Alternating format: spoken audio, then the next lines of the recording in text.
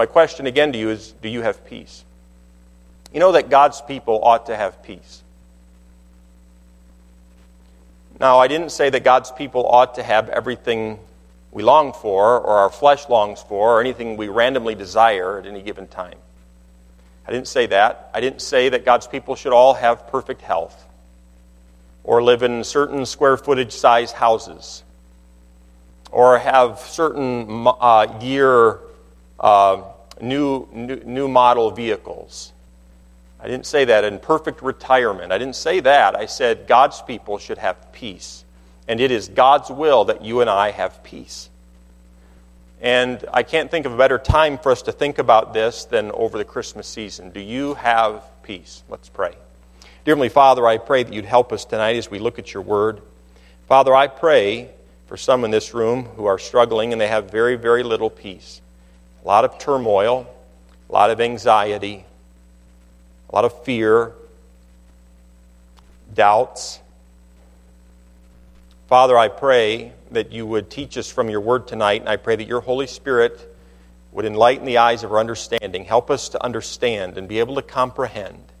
And by faith, Father, help us to live out this truth that you gave to the Philippian church 2,000 years ago.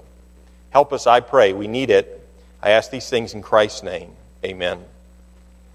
So, would you say tonight, if I were to ask you, and I'm not going to ask you one-on-one tonight, but if I were to ask you the question tonight, do you have peace in your life? What would you say?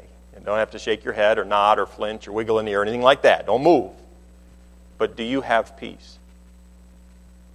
There might be some in this room and you'd say, Pastor Seth, frankly, I feel like I'm about to come apart. I don't know how much more I can take. I don't have peace at all. And I speak, for the most part tonight, I believe, to people who are saved, born again, indwelt by the Spirit of God, who never leaves us nor forsakes us. And yet the reality is every single one of us, no matter how long we've been saved, and those of us who are saved, no matter how long, we still struggle with peace sometimes. And this, in this passage, is a beautiful passage, a wonderful passage on this matter of peace. So do you have peace? Look at verses 4 and 5 because they address the perspective on our lives that we should have. In verse 4 he says, "Rejoice in the Lord always, and again I say rejoice." Now we tend to rejoice in what God does for us more than we rejoice in God himself. You know there is a difference. We tend to rejoice more in what God does for us and what he does than we do in him. And it's interesting in verse 4, the Apostle Paul states it and then he restates it. Rejoice in the Lord always, at all times, in every situation is what he's saying. And again, he repeats himself, and again, I say rejoice. And that word rejoice has the idea of hope, trusting in the Lord. And then in verse 5 he goes on, he says, let your moderation be known unto all men. Now, the word moderation means patience. It has the idea of being gentle or having a gentle attitude, having an attitude of self-control. Now, it's good for us to think about this, and we do connect the word moderation with that, self-control. It's interesting, during the Christmas season, I think covetousness and idolatry tends to thrive a little bit. You know, the Black Friday deals following Thanksgiving. You know, we don't even get done being thankful, and whammo, here come the deals. And we can't possibly pass up those deals, right?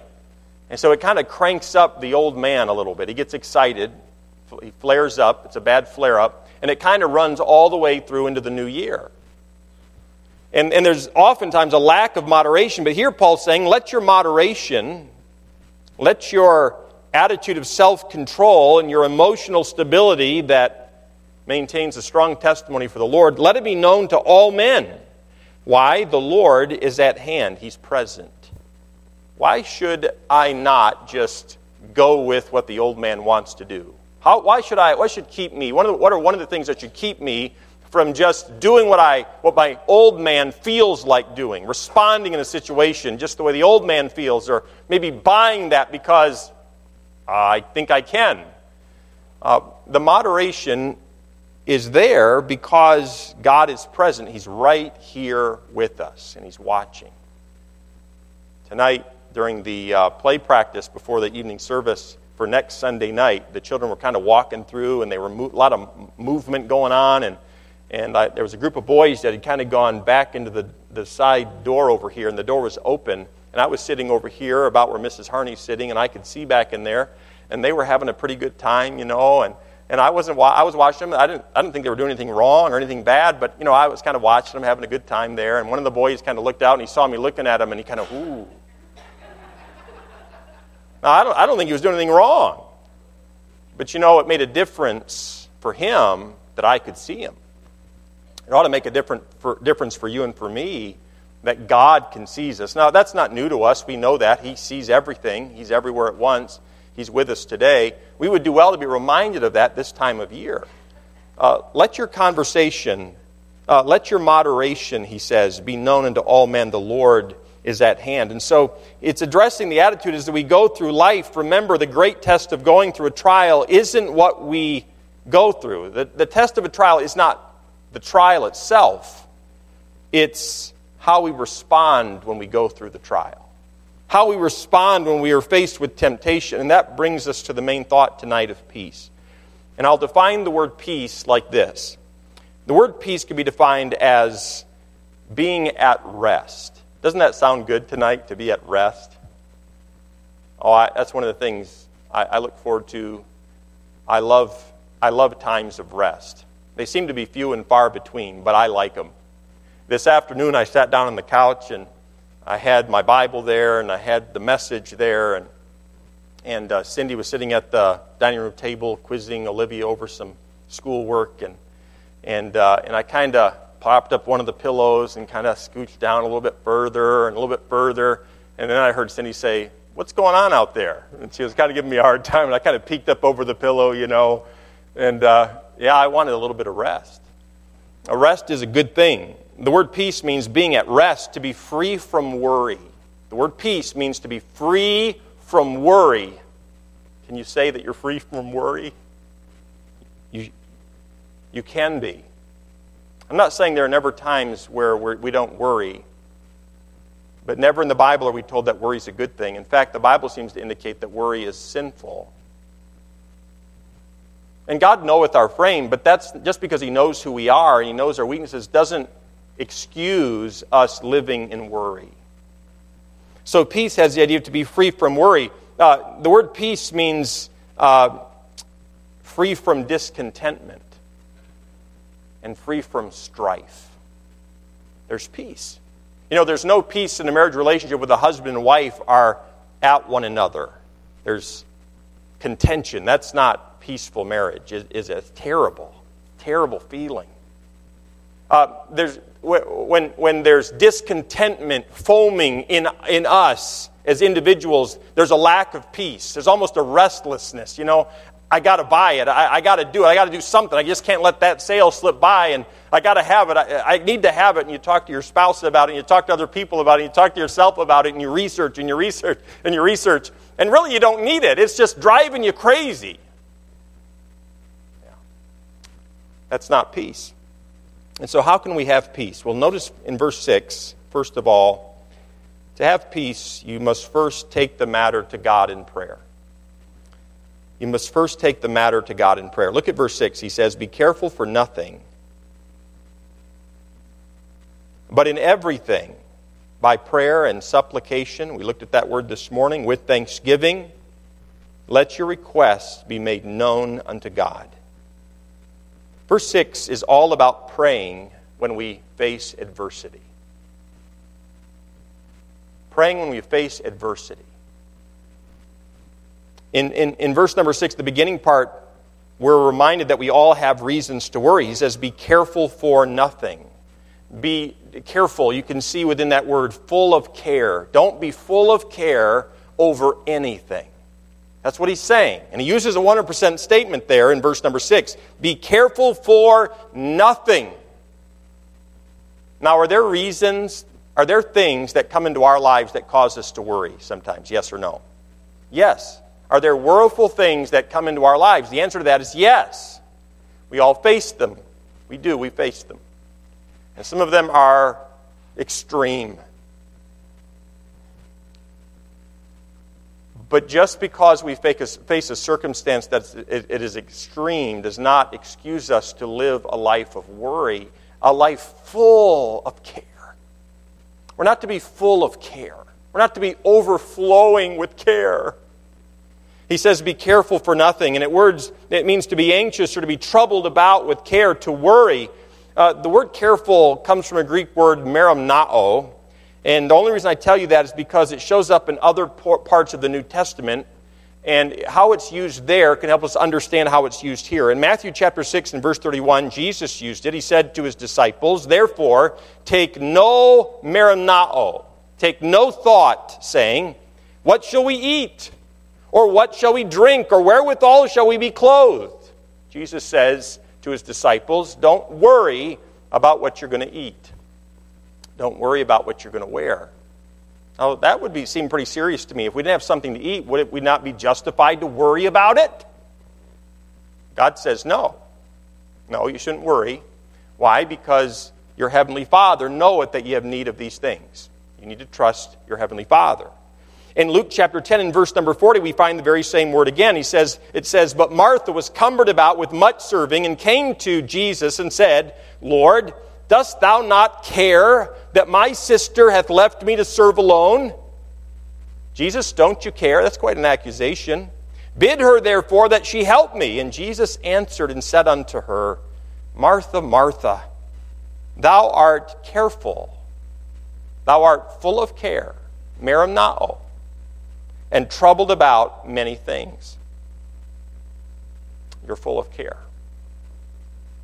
So my question to you tonight is, what's your concern? And I'm not saying there's anything wrong with having a concern. What is your concern? Most of us in this room probably have a concern of some kind. We're planning towards Christmas, and maybe have family gatherings planned, and you might be planning the cookie menu and the get-together and all these things and dates and how are we going to fit it all in, and we're busy. And maybe it's just the busyness of the season, or maybe there's something a whole lot more serious than that. But my question to you tonight is, what's your concern? Because you probably have one. In verse number 6, the latter part, he tells us what we're supposed to do with our worries. Look at verse 6. He says, be careful for nothing, but in everything by prayer and supplication with thanksgiving, let your requests be made known unto God. He says, let your requests be made known unto God. I don't want you, and this is what the Holy Spirit is saying through the Apostle Paul to the church at Philippi. He's saying, I don't want you. I know you have concerns. I know you have concerns, church at Philippi. That's not the question. I don't want you to bear the weight of your concerns all by yourself. I don't want you just to try harder. I just don't want you to hold it all in. I just don't want you to do your best. He's saying there's something you need to do, and that is pray. You need to pray. And so what should we do when we begin to worry? And the answer is we need to pray. And there are 4 aspects of prayer in verse number 6, just the end of it. 4 aspects to the prayer that Paul talks about. First of all, I noticed that he says, take everything to the Lord. Be careful for nothing, but in everything by prayer. In everything. Take everything to the Lord in prayer. Psalm 37 in verse 5 says, commit thy way unto the Lord. And that word commit has the idea of to roll off one's burden onto another. Some of us in this room, we do pray, but we don't roll the burden off onto the Lord. We verbalize our concern to Him, but we don't give it to Him. Now that's not easy, what I just said, okay? It's easy for me to say it, it's not as easy to do it. But are you, when you pray, when I pray, am I just talking to God about my frustrations against Him and what He's allowed into my life? Or am I just telling Him what I would like Him to do about the matter? Or am I saying, Lord, this is too much for me, and I'm giving it to you? He says, commit thy way into the Lord, trust also in him, and he shall bring it to pass. And he shall bring forth thy righteousness as the light, and thy judgment as the noonday. I might ask this question tonight: what is it in your life that you're not praying about? Is there something in your life that you're not praying about? Is there a concern that you have not taken to the Lord? Because in this passage, what does he say? Be careful for nothing, but in everything. Everything. You take everything to the Lord. I must take everything to the Lord. Secondly, I notice that we do have access to the Lord. He's never too busy to listen to us. Look at there, he says, but in everything by prayer. And that is, we have access and supplication. We can ask him. We have access to him. Hebrews chapter 4 and verse 16 says, let us therefore come boldly into the throne of grace, that we may obtain mercy and find grace to help in time of need. You know, if you're overwhelmed, as I am at times, overwhelmed with the situation, if you're like me, you can take it all in on yourself and try to figure it all out yourself and percolate and analyze and repercolate and analyze. And you know, it's just terrible. And it's quite miserable, a miserable existence. Or, and this is what I'm praying God will do in my life, that I'll become more disciplined. And when I face situations in life that I cannot, and there are many of them, that I become disciplined and going to the Lord in prayer in everything.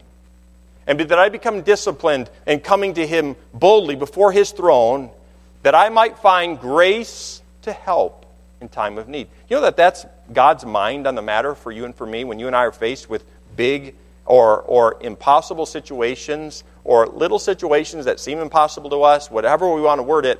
You know that God's will and God's mind on the matter is, for us as his children, he wants to give us more grace. And he really is waiting for us to humble ourselves and come before him and say, Lord, this is what I'm dealing with. It's not new to you. I know you know about it, but God, it really is too big for me. And I really don't know what to do. Or God, this is what I think needs to happen, but Lord, I'm giving it to you. I'm going to give it to you in everything. The word supplication has that you have to beg out of need. Why? Because he is the supplier. And we saw that this morning, and he can supply our needs. In Matthew chapter 7 and verse 7, he says, ask, and it shall be given you. Seek, and ye shall find. Knock, and it shall be opened unto you. For everyone that asketh receiveth, and he that seeketh findeth, and to him that knocketh it shall be opened. There's a fourth aspect of prayer in verse 6, the latter part, and that is that we can accept God's answer. And we ought to accept God's answer to our prayer with thanksgiving. Now, I don't know about you, but sometimes in my life I've struggled with this. When God doesn't do something the way that I think it should be done, is my first response, when God chooses to do something differently than I wanted, is my response to say, thank you, Lord. How many of us, it's our response when we receive a gift at Christmas? How many of us have the response when it doesn't fit, or we have doubles or triples of it, or we don't like it? I know that's almost rude to say or think, right? It's never happened to any of us in this room, right? You got something, you're like, ugh. How many of it's hard for us to say thank you and to truly mean it when we're not thankful? If only life were as simple as a sweater that didn't fit. If only life were that simple. In this passage, Paul says, you have concerns. Everyone has concerns. And so you need to pray. But when you pray, and as you're committing your way into the Lord, and you're not going to be full of care, you're going to give it over to God, you also need to be thankful for it. And that may be the hardest truth of this evening. What if God doesn't get rid of the problem? What if this is the new normal? And don't get carried away with the what if game, by the way.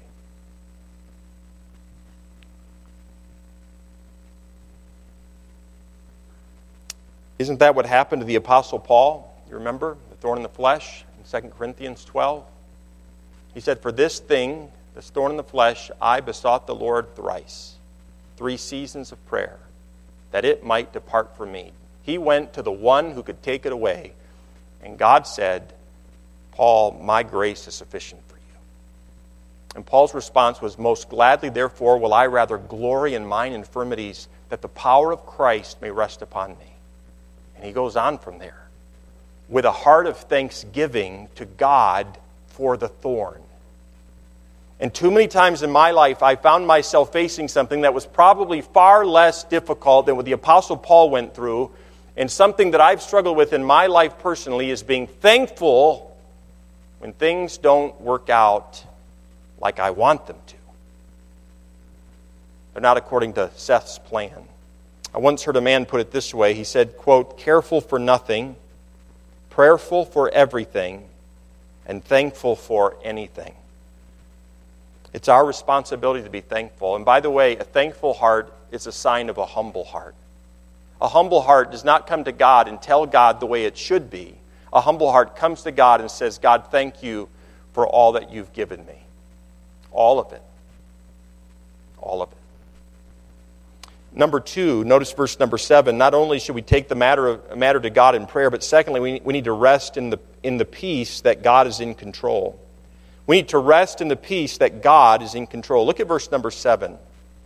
He says, in the peace of God, this comes after praying in verse 6. If we'll pray according to verse 6, he says, and the peace of God, which passeth all understanding, shall guard and protect your hearts and minds through Christ Jesus. Now, it's interesting what happens in verse number 7, but I'll say this right now. If we're not going to pray as we're instructed in verse number 6, then we can't expect the peace of God that he promises in verse number 7. So, are we praying? But in verse 7, he's saying, I want you to rest in the peace that God is in control. I want you to trust God, is what he's saying. I want you to trust the one who is good. I want you to trust the one who knows the issue.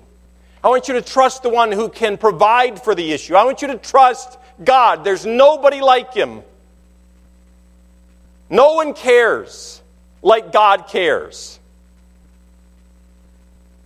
And I want you to trust him. And that's what Paul is saying to these believers. Some of us are convinced that peace is a result of circumstances. Well, if God would just give some more money, I would have peace. That's wrong thinking. And you know what? We're tempted to look at a situation and say, you know what? No, that is the problem. If I had more money, I'd have more peace. That's not true. That's a lie of the devil.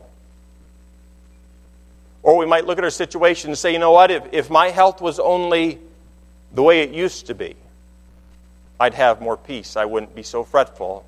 I wouldn't be afraid. I wouldn't be concerned. If I just had the health I used to have, or the health that somebody else has. But you know what? Peace doesn't come as a result of circumstances or changing of circumstances. Peace is something that God's people have had, and we see this throughout the Word of God, from cover to cover. Peace is something that God's people have had all throughout the Bible in different, very trying circumstances. I think of Abram. And God saying to Abram, hey, leave your family. Leave your father's house. Leave your relatives. Leave the land that you know. And I want you to go to a place that I'll show you. That's a little vague. Or how about Daniel, who stands for the truth, who's thrown into a lion's den, and he goes to sleep. Again, peace is not a result of circumstances. Psalm 46 and verse 10 again says, be still, no matter where you're at, and know that I am God. In verse 7, the beginning part, I notice there's a promise of peace. He says, and the peace of God, which passeth all understanding, shall keep your hearts and minds through Christ Jesus. This peace passeth all understanding. In John 14 and verse 27, Jesus said, peace I leave with you, my peace I give unto you. Not as the world giveth, give I unto you. Let not your hearts be troubled, neither let it be afraid. What was Jesus saying? Jesus was saying, I have peace. And I want you to have peace too. And I'm giving you peace, not the way the world gives a gift, but I'm giving you something that is sufficient. The peace of God passeth all understanding. You see that in verse number 7, the beginning part. And we might say this evening, well, that's fine and good, but I don't have any peace in my situation. But we have to understand and we have to recognize that peace doesn't come from our circumstances. Peace doesn't come from our circumstances. Peace, the peace of Christ, is not dependent upon circumstances. Jesus' peace is not like the world's peace. The world's peace is dependent upon circumstances. The world says peace is dependent upon a healthy bank account and good health and success. And I suppose that's understandable to some degree, but Jesus' peace isn't dependent upon any of those things because he says it in verse number 7, it passeth all understanding. And what Paul is saying is, it's not explainable. I can't fully put this into words.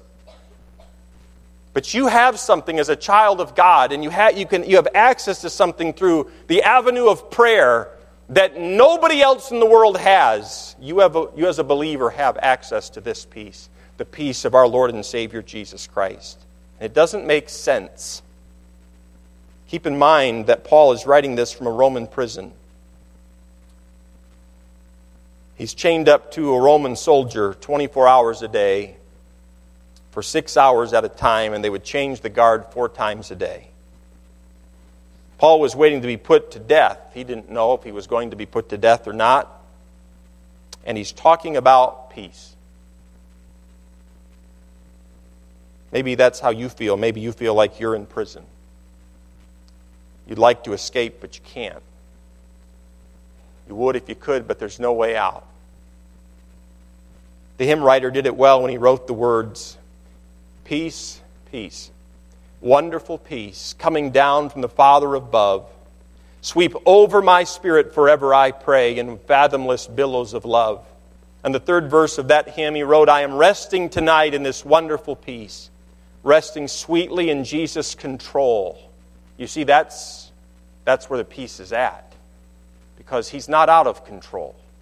Resting sweetly in Jesus' control, for I'm kept from all danger by night and by day, and his glory is flooding my soul.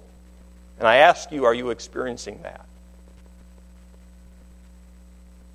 Because if you're a child of God, God wants you to experience that. Now, he'll use the trial, he'll use the vexation of your soul to draw you closer and draw me closer to him. And I encourage you as your pastor here tonight, humble yourself before God and say, I understand who you are, God. That there is nothing that happens on this earth that is outside of your control, and you've allowed this into my life. And God, I want you to have your way in me.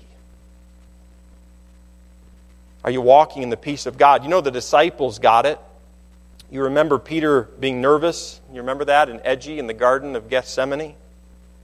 And you remember those men coming to arrest Jesus and to take him off to be wrongfully, illegally tried that night and to be crucified the next day. And they all arrive, this big group of men. And there is Judas Iscariot going to betray him with a kiss.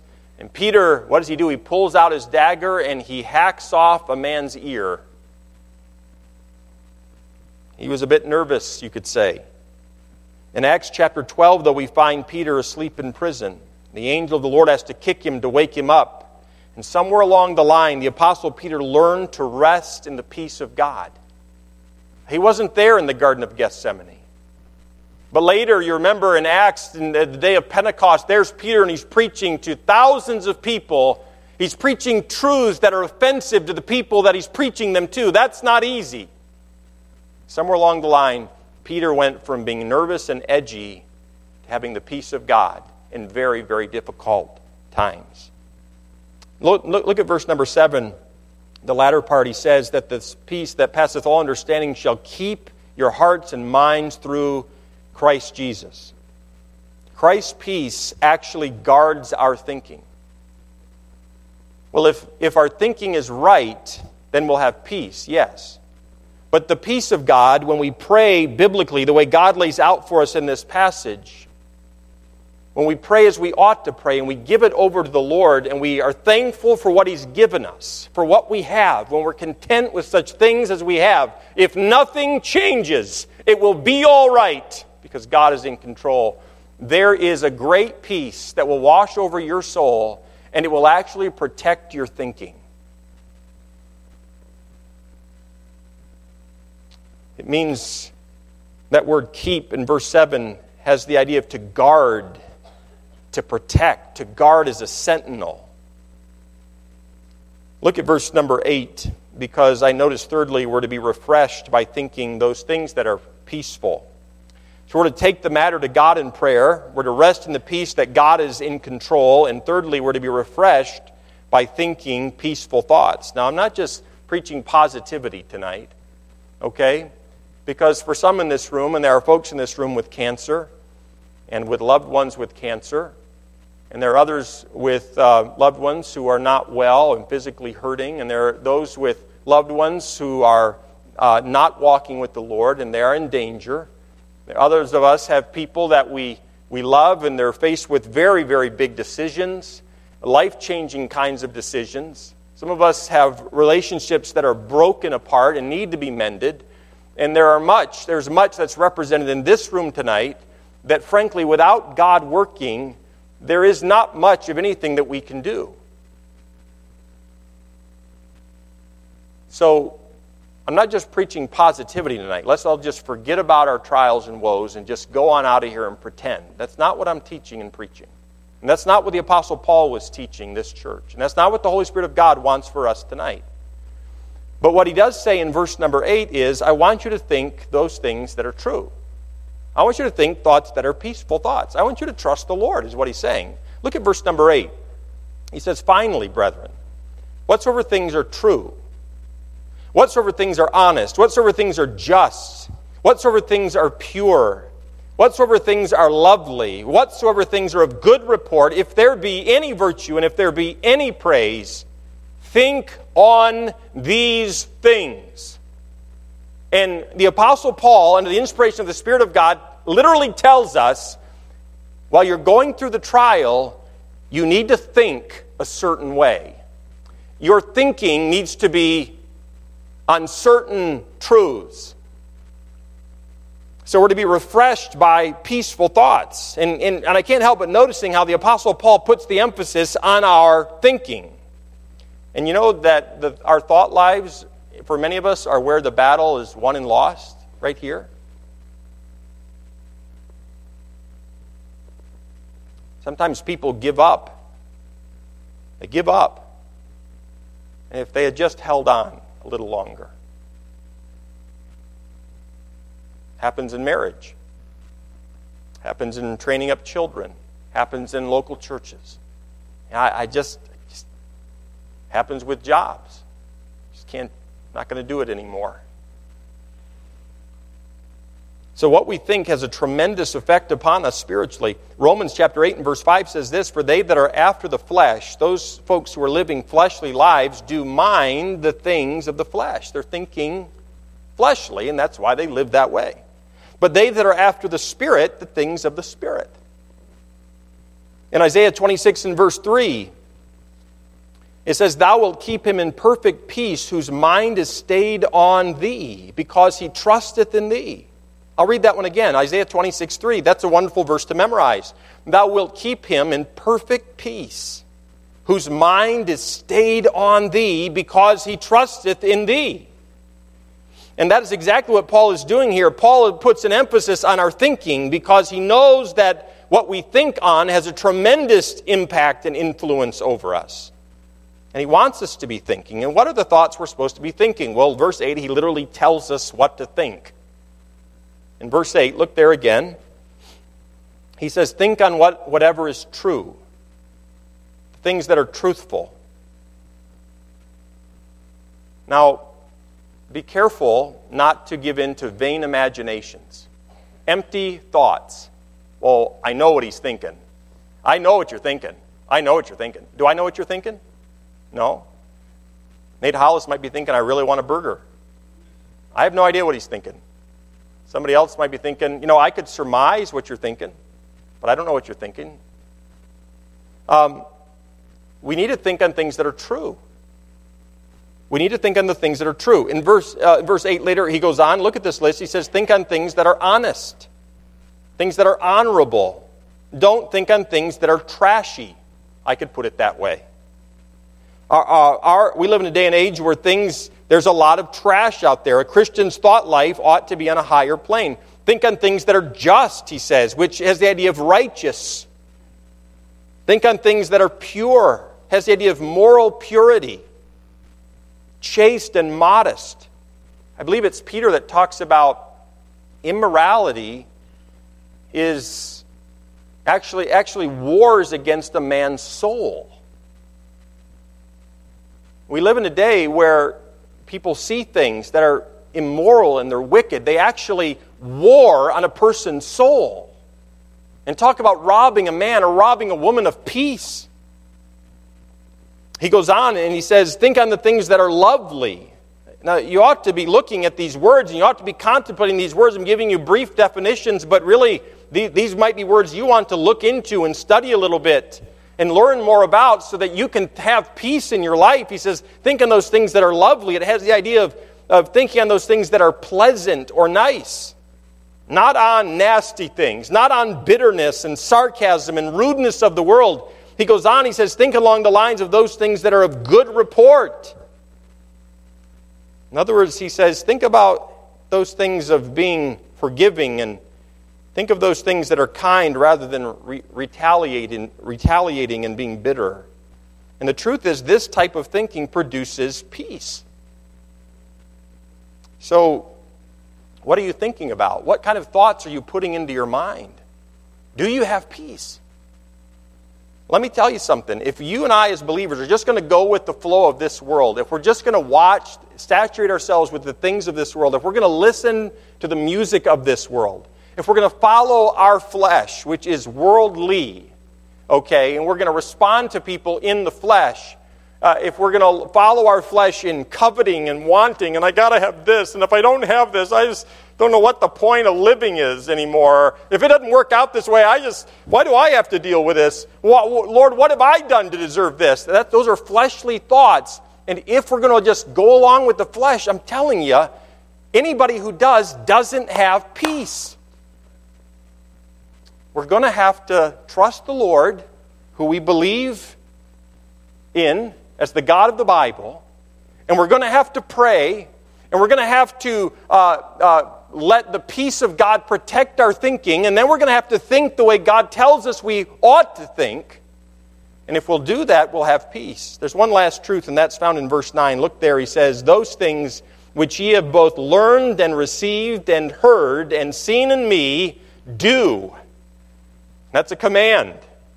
And if you'll do it, the God of peace shall be with you. In verse 6, Paul talked about obtaining the peace of God, but here in verse 9 he says, the God of peace shall be with you. It's not a question of whether or not you'll have peace or not. You will have peace.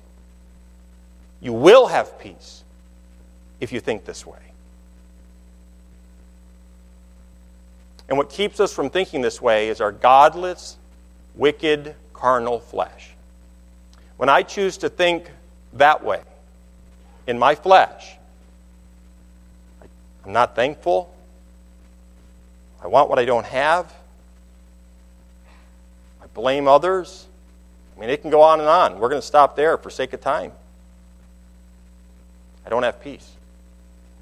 But when I say yes to the Spirit of God within me, who's leading every one of us as His children in a certain way, it always produces peace. And it is supernatural. And like he said back up in verse 7, it passeth understanding. And a person looks at your life and they say, how is it that you're okay with this?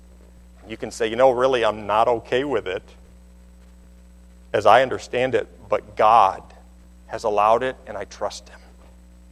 I don't know how else to put it than that. I trust Him. He's in control.